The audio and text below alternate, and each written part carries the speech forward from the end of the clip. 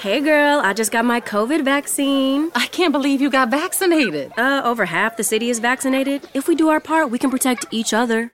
Join the movement by getting vaccinated. Go to shy.gov/COVIDvax or call 312-746-4835. Cape Cod is a place filled with white, sandy beaches, marshy areas filled with wildlife, and of course, an old and rich history. It's one of the oldest areas, with some of its towns dating back to 1539. It's a vacation hotspot for some and a second home to some, but like any place, it has its hidden secrets, a dark history just beneath the surface.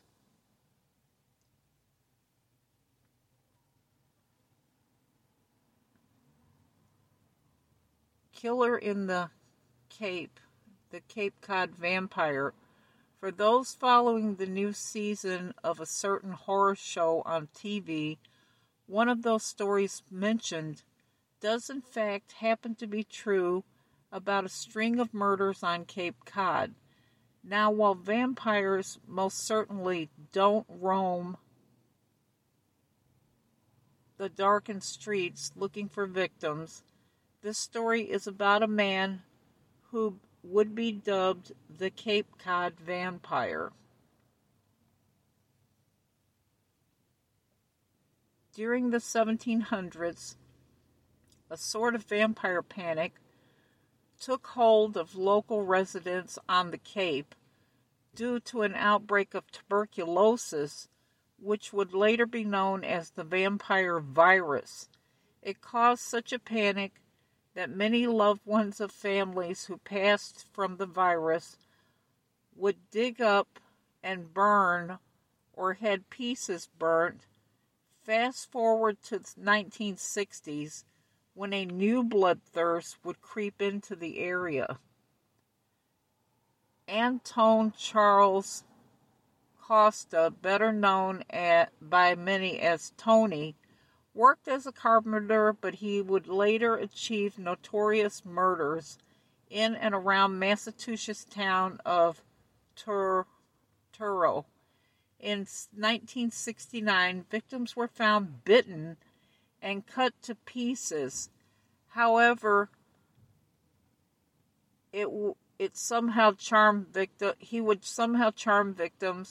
and removed his was later found to be untrue. Tony was suspected of killing 8 women, although he believed he hadn't done the crimes he was accused of. Tony later described the murders of 2 of the women in his unpublished novel titled Resurrection, which he had written while he was in prison. In his version of the events, Tony and a friend named Corey were out with the 2 women consuming LSD, and Corey then shot and killed the 2 women. He claimed he was able to subdue his friend, and upon realizing that one of the young women was still alive and suffering, he used a knife to end her pain. The body of one of his victims had been cut into 8 pieces. Her body was found about a month later. Her torso and head had been burned separately. Not long after, the 2 bodies of 2 other women, as well as the rest of the first victim, were found in a forest clearing that Tony had used for growing marijuana.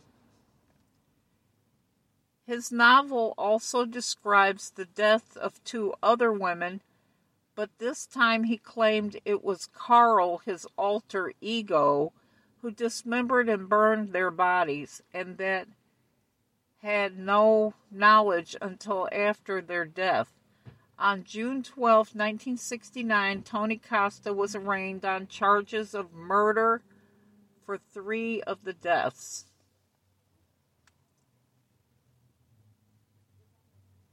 However, in May 1971, he was convicted of the murders of the first two women he had claimed Corey responsible for and sentenced to life in prison. But 4 short years into the incarceration, Tony Costa committed suicide by hanging himself in his cell. Thank you all so much for listening. If you have any recommendations, please feel free to comment or contact me. I'm on all social media and they are all linked on this page. If you would like to support the show, you can find me on Patreon, which is linked as well. Please feel free to leave a like and rate and review if you enjoy the show. I'd love to hear from you guys as well as your thoughts on the case. Please be respectful to the parties involved, and until next time, thank you.